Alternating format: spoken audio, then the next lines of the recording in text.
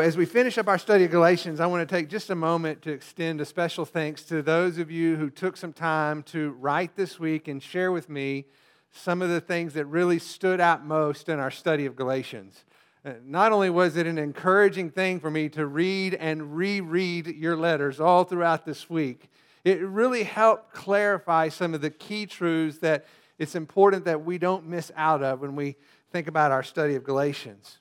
It was also interesting to identify a common struggle that was repeated in every single letter I received without exception. It was the struggle with self-reliance. Now, it was called different things. Some called it control issues. Some called it legalism or self-righteousness. Some looked at it as the fear of man trying to do good in order to please others. But in every case, it was trusting ourselves more than we trust in God. How many of y'all struggle with that? I think that sin of self-reliance is common to everyone I know, myself included. And it was certainly a theme throughout our study of Galatians. Carrie Rose explained the struggle really well when she said this. She said, "When I try to live the Christian life in my own strength, I am crushed by the weight of guilt and shame that comes from all my inadequacy." In other words, do better, try harder, just doesn't work. And it never will, which is why Paul's letter to the Galatians is so incredibly liberating. It brings us back to the message of the gospel, a message that is centered on what Christ has done, not what we must do. I love the way you summed it up, Megan, when you said, God's grace is abundant. His gospel is complete. His freedom is perfect. His work is sufficient. There you go. That's the book of Galatians, all right? Thank you for that. You could have just come up here and we would have been done. But as we finish up this morning, I want to encourage you to take some of these key truths and let them sink deeply into your heart. As we finish up our letter, Paul is going to give one final message that he believes is the central message that he doesn't want us to miss. But as we think about the study as a whole, I want you to consider that those truths that we learned along the way are like stakes that you drive into the ground. Maybe it's the truth of grace, and you're going to drive that stake into the ground. Maybe it's righteousness that comes through faith alone, and you're going to drive that stake into the ground. It may be the encouragement to bear one another's burdens, and you know from personal experience how important that is, so you're going to drive that stake into the ground. Maybe it's the fruit of the Spirit, walking by the Spirit so that you don't carry out the desires of the flesh. You're going to drive that stake into the ground. And now in our passage this morning, Paul is going to bring in the cement truck. All right? He's going to back it up and he's going to pour concrete on the ground to cover and secure all those stakes in the ground. And he's going to teach us that the power of the cross is what holds it all together. That all those truths are secure because of what Christ has done on the cross. So before we look at that together, let's go to the Lord in prayer. Father, as we open up your word this morning, we want to do so humbly. We want to do so with teachable hearts. We want to recognize the sin that is so easily entangles us.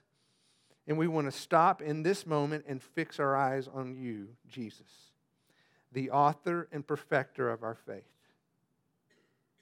Lord, as we look to you and we center our attention on the cross, would you help us see how the power of the cross is what penetrates our lives and secures the truth of your promises like nothing else can.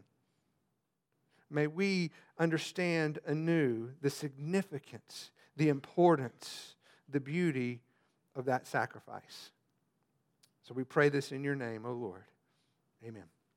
So turn to Galatians chapter 6 as we finish up this letter from Paul to the Galatians. And if you would, begin reading with me in verse 11. So Galatians chapter 6, verse 11. Paul, in closing this letter, says, "See with what large letters I am writing to you with my own hand. Those who desire to make a good showing in the flesh try to compel you to be circumcised, simply that they may not be persecuted for the cross of Christ. For those who are circumcised do not even keep the law themselves, but they desire to have you circumcised, that they may boast in your flesh. During Paul's day, there were people who were employed to take dictation, kind of like a secretary. They were called an amanuensis. And so up until this point, Paul has been speaking and the amanuensis has been writing. But in our passage, Paul tells us he now takes up the pen himself.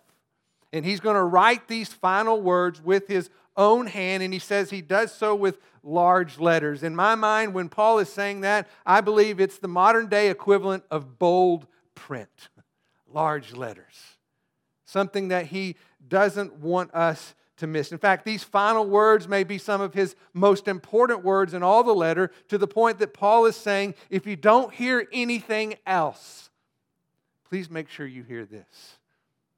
He first turns his attention to these false teachers, the opponents in the Galatian church, and he exposes their true motivation. Look again at verse 12 where he says, those who desire to make a good showing in the flesh try to compel you to be circumcised. The word compel here is the idea of manipulation. It's using guilt to gain compliance, making you feel uncomfortable if you don't fall in line. In the end, it's more of a threat than it is an actual invitation. And they want you to fall in line because it makes them look good. Look at what he says. He says, they desire to make a good showing. They want to look good in the eyes of other people, in particular, people of power and people of influence. When I think about these false teachers in the Galatians, I see them as a crooked salesman. Okay? A crooked salesman is someone who's going to try and sell you something that's not necessarily a good product, but they want to get the credit so that they can get the commission. It really is nothing about selling you anything worthwhile. They just want to get the credit so that they can get the commission. That's a crooked salesman. The false teachers in Galatia are crooked salesmen. They're using other people to gain influence with those in power. That's how they avoid persecution. They're selling a way of salvation that Paul is saying avoids the offense of the cross. It was a customized religion based on a culturally acceptable set of rules. And let's just be honest here. It is a whole lot easier, much more appealing to the average person to follow a set of rules than it is to surrender your life. Right? That's why their message was so appealing. That's why so many people were interested in what they had to say, and that same thing is true even today. It's a promise of salvation based on self-reliance. Trusting in yourself and what you must do instead of relying on Christ and what He has done.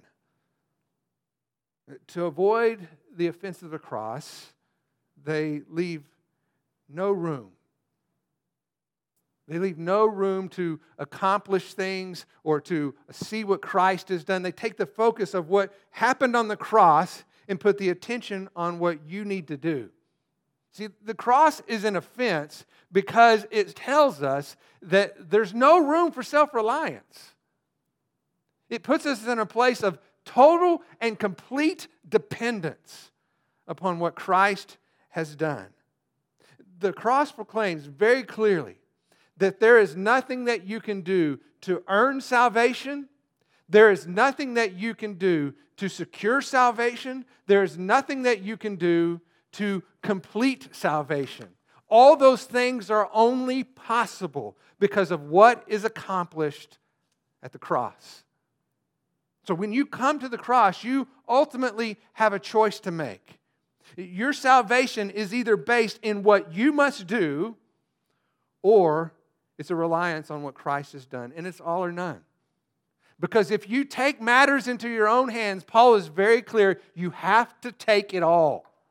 Not just some, not a customized list of rules. You have to take everything. The law, by design, demands perfect compliance, flawless obedience.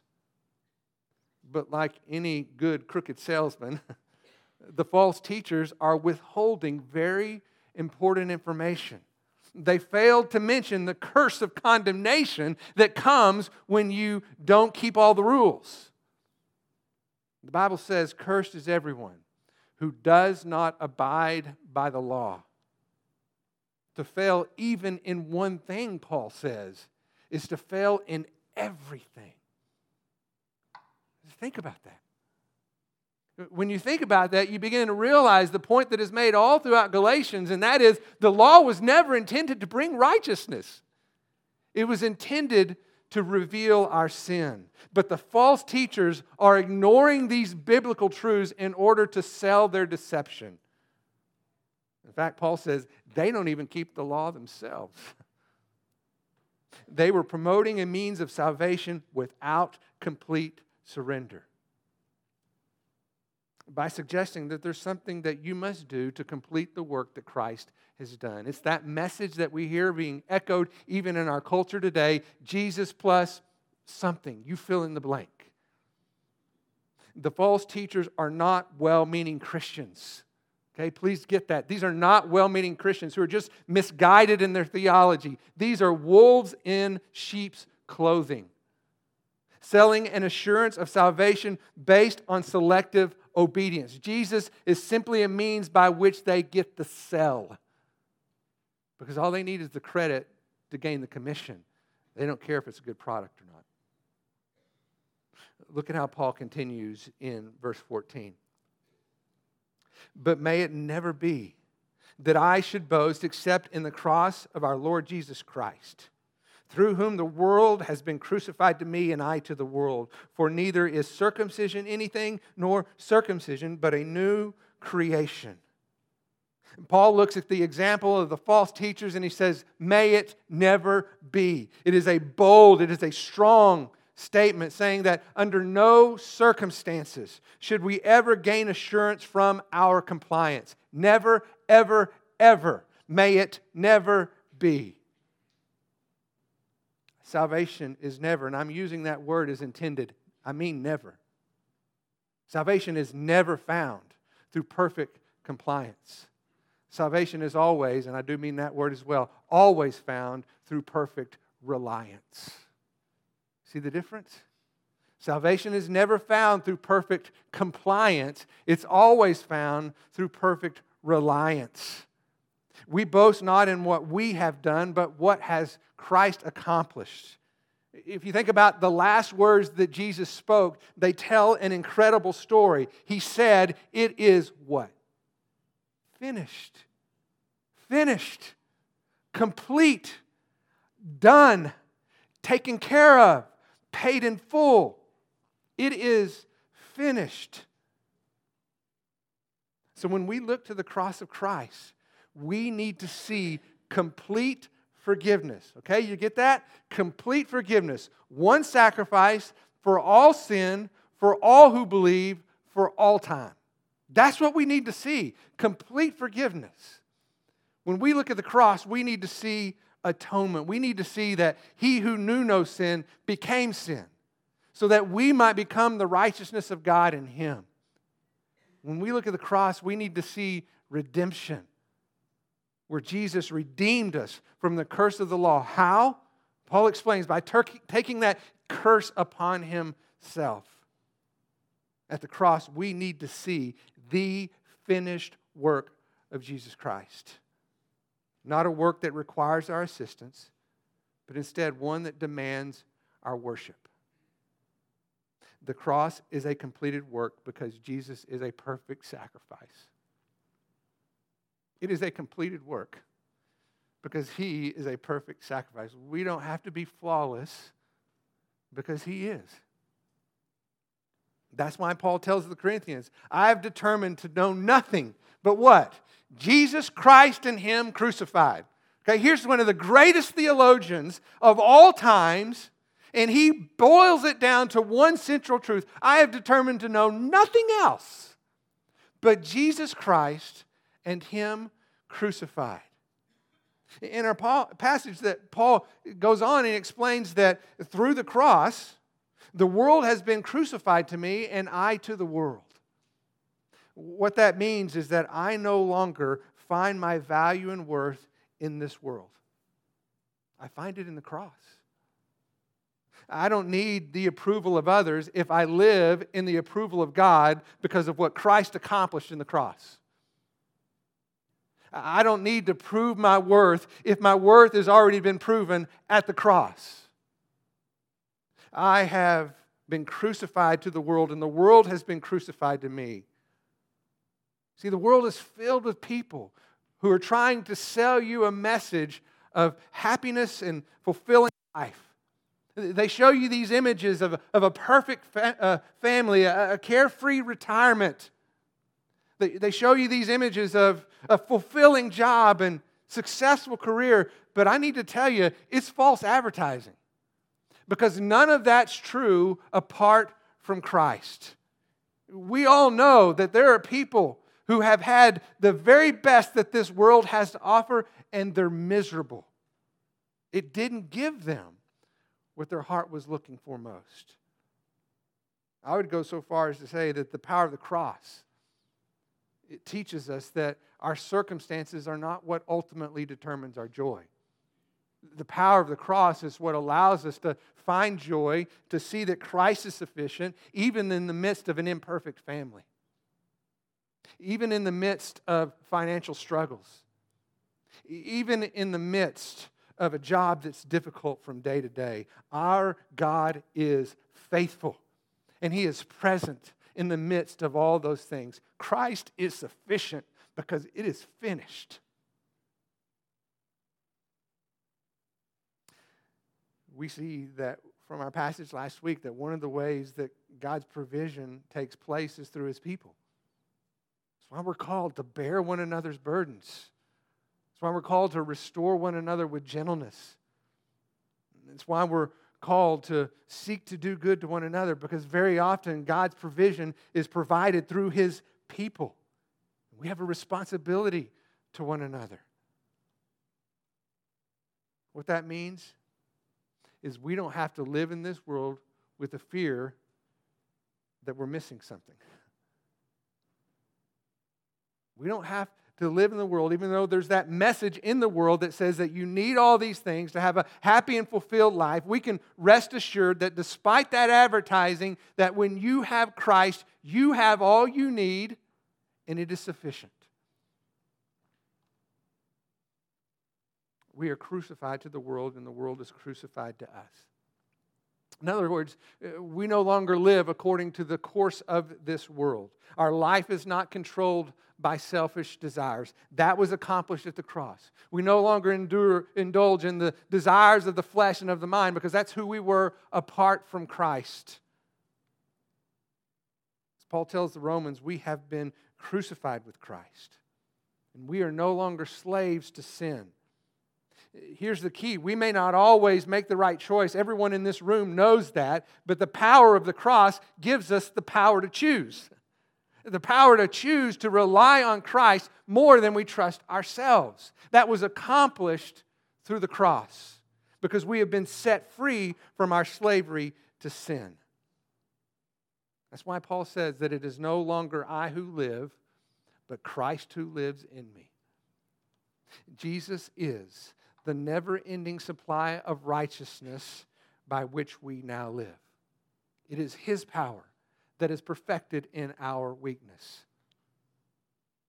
He gives us strength when we're weary. He gives us hope when we are hopeless. Nothing in this world compares to the greatness of knowing Jesus Christ our Lord. You got that? Nothing in this world compares to the greatness of knowing Jesus Christ our Lord. That's why Paul says in that passage that circumcision or uncircumcision means nothing. In other words, it's no benefit. It doesn't validate our faith. It doesn't strengthen our walk. It doesn't draw us closer to God. What matters most, Paul says, is that we are a new creation. Now, he's used that term in other places, right? He tells the Corinthians, you are a new creation in Christ. And what that means is that old things have gone and that new things have come. As we talked about last week, your life is being reshaped from this inward selfish curve to this outward love for one another. He tells the Ephesians that you are His workmanship, created in Christ Jesus for good works, which He prepared beforehand that you can walk in them. He tells the Colossians that we put aside the old self with its evil practices and we put on this new self, this new creation that is being renewed into the image of Christ. We are being transformed so that our lives exhibit the qualities of what we see in our Savior, not because we are inherently good, but only because of His incredible grace, transforming our lives. Here's the key. The work is complete.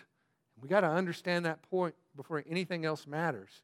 Because after that, we begin to realize that our goal in life is to learn how to live in the truth that the work is complete, how to apply the gospel, that gospel truth to our everyday lives. Lives that are reshaped by the power of the cross, becoming a new creation, empowered by the Spirit through a life-giving relationship with God, through faith in Jesus Christ. That's what we see when we talk about the power of the cross. Look at how he continues in verse 16. And those who will walk by this rule, peace and mercy be upon them, and upon the Israel of God. For now on, let no one cause trouble for me, for I bear on my body the brand marks of Jesus. The grace of our Lord Jesus Christ be with your spirit, brethren. Amen.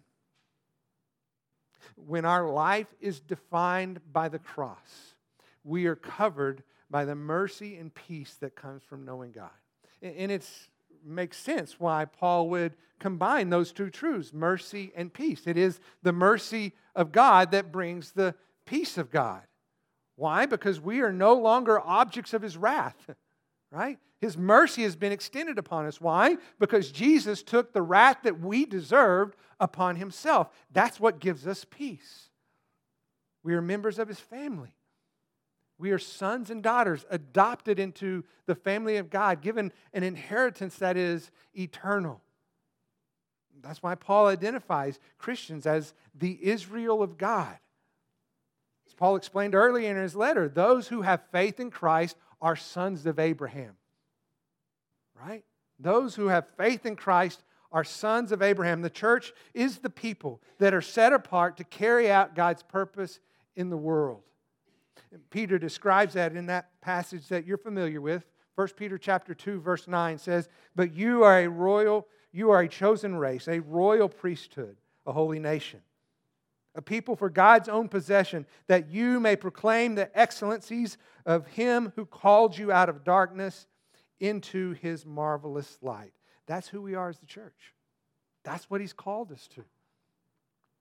And when we function according to God's design, our lives bring blessing and not a burden. I love the Scripture because of its honesty, and Paul is being real honest here. They are causing him trouble in this moment. They're causing him trouble because he cares. He cares about the fact that there are false teachers in their midst telling them a false gospel and leading them astray, and that matters to Paul. He feels the disunity of the deception that comes from these false teachers. Paul has dedicated his life for them to flourish in their faith, and it's cost him dearly, both physically and emotionally. He says that he bears the brand marks. That's literal. There are marks on his body. Let me tell you where that is in 2 Corinthians chapter 11, verse 24. Paul explains what some of those marks look like. Listen to what he says, beginning in verse 24. 5 times I received from the Jews 39 lashes. 3 times I was beaten with rods. Once I was stoned. 3 times I was shipwrecked. The night and the day I spent in the deep. I've been on frequent journeys and dangers from rivers, dangers from robbers, dangers from my countrymen, dangers from Gentiles, dangers in the city, dangers in the wilderness, dangers on the sea, dangers among false brethren. I've been in labor and hardship through my many sleepless nights, and hunger and thirst, often without food and cold and exposure. Apart from such external things, there is the daily pressure, and here's the key, upon me of concern for all of the churches. Who is weak without me being weak? Who is led into sin without my intense concern? You see, that's the trouble he feels. Not just the suffering he endured for the sake of the gospel, but the emotional burden that he cared for the people who were being led astray. And yet, despite that burden, despite he's writing to people who are causing him trouble, he ends the letter with love. What does he say? He says, may the grace of our Lord Jesus Christ be with your spirit. Paul's goal is ultimately their highest good, no matter what expense that might be to him, and he understands that their highest good is found in the grace of God. So may you experience it in its fullness. As we think about how Paul has centered the message of Galatians in this final passage on the understanding of the power of the cross, I think it would be good for us to take a moment as we finish up, as long as my voice holds out, to understand what it means to apply that finished work of the cross to our daily lives. Can we do that? I think it's important, as I said earlier, to understand that that work is complete, that it is finished, that there's nothing that needs to be done to add to it. The question is, how do we live out of it in our daily lives? And there's a passage in Philippians that I think really helpful to this. So we're going to close with this. Turn to Philippians chapter 2, verse 12. Philippians chapter 2, verse 12.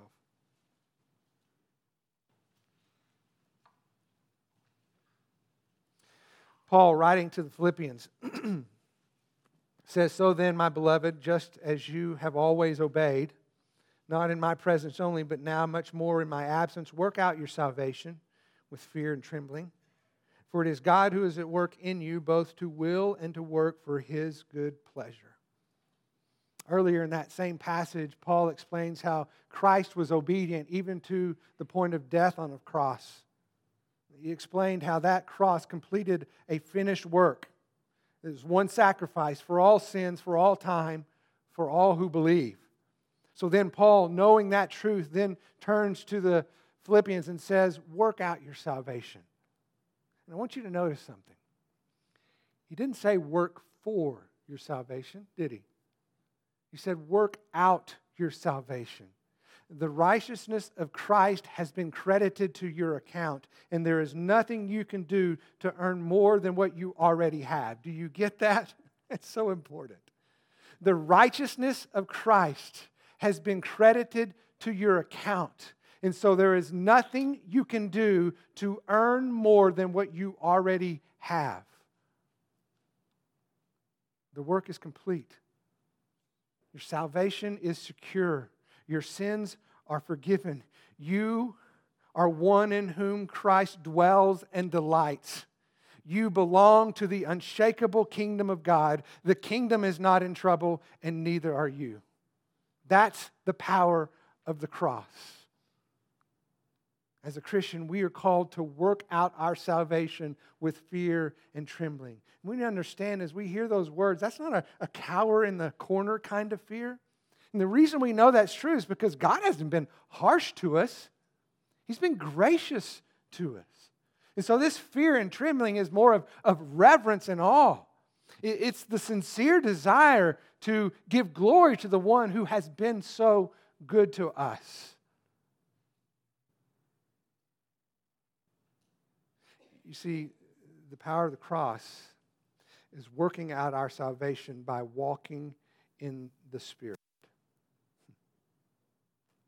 As we glorify God, we do it not because of what we do for Him, but by living out of what He's done for us. One of the things I mentioned in the beginning was how much encouragement I got from reading your letters. And I'll tell you, as I've told you before, there is nothing more encouraging in my life than to hear the stories of what God is doing in your life. Nothing. It's why John writes in 1 John, he says, I have no greater joy than to know that my children are walking in the truth. I believe he's saying the exact same thing. And I also believe that God's greatest joy is the very same thing. when He sees us living out of the truth of what He has accomplished. In verse 12, Paul says, we work out our salvation. And then look in verse 13, because of His work in our lives. In other words, what happens in our actions is a result of what God is doing in our heart, including, as he says, both the desire and the power to carry out His will. See, that's the power of the cross. Working out our salvation by walking in the Spirit. Obedience flows out of an abiding relationship with Jesus Christ. The work is finished. We are complete in Christ. The Bible says that we have everything we need for life and godliness. The Christian life is not about finding something we're missing. It's about learning how to live in what we already have. The Christian life is not about finding something you're missing. It's about living out of the truth what you already have. If that's true, and I believe it is, doesn't that kind of reshape the way most of us, myself included, spend our time in prayer? Because what do we often pray about? Things we believe we don't have. Will you give me? Will you provide for me? Will you help me? But if what I said is true, and I believe it is because of the authority of Scripture in proclaiming the completed work of Christ, we already have everything we need. Our goal is to live in what we've been given. This is not a treasure hunt. You have the treasure. The treasure is Jesus Christ, and most importantly, the treasure has you. You are known by Him. You belong to Him. You are secure in Him. And when you live in Him, you have everything you need. So our prayer needs to shift from, Lord, give me something I don't have, to, Lord, help me live in what You've already provided, because I believe it's true. See the difference?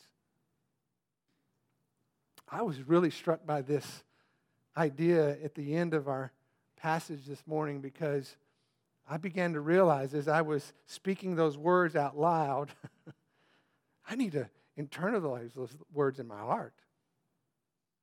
I need to rethink how I see God as somebody who's providing something for me because I'm missing out on something I don't have, and see Him as somebody who's saying, I've given you everything, just trust in me and you'll have what you need. Rely on me more than you rely on yourself. Find that I am sufficient. That's the power of the cross. So as we finish up this morning, we're going to sing a song, ironically or not so ironically, entitled, The Power of the Cross. It's a great message of what Christ accomplished. And so let me encourage you, as we sing this song together, as we wrap up our time in Galatians, let the message of this song be the cement that secures the truth and promises of God, those stakes in the ground that you have driven. And let's be convinced together in our hearts that the work of Christ is complete. It is finished. It is done. And then let us grow in the grace and the understanding that He is calling us to encourage each other so that we collectively and increasingly live out of what He has accomplished. Not because we're missing something, but in the knowledge and truth that we have everything we need. Because we have Jesus, and more importantly, Jesus has us, right? That's it. The power of the cross. Complete. Finished. What a blessing to know that the Christian life is not an attempt to discover something that you don't have. It's to live in the wealth that you've been given. And we can encourage each other because we need to be reminded of those truths that are so easily forgotten. We need to help each other, point each other to those stakes in the ground that cross of Christ cements and secures for all eternity. When you have Jesus, you have all you need. When He has you, you have nothing to worry.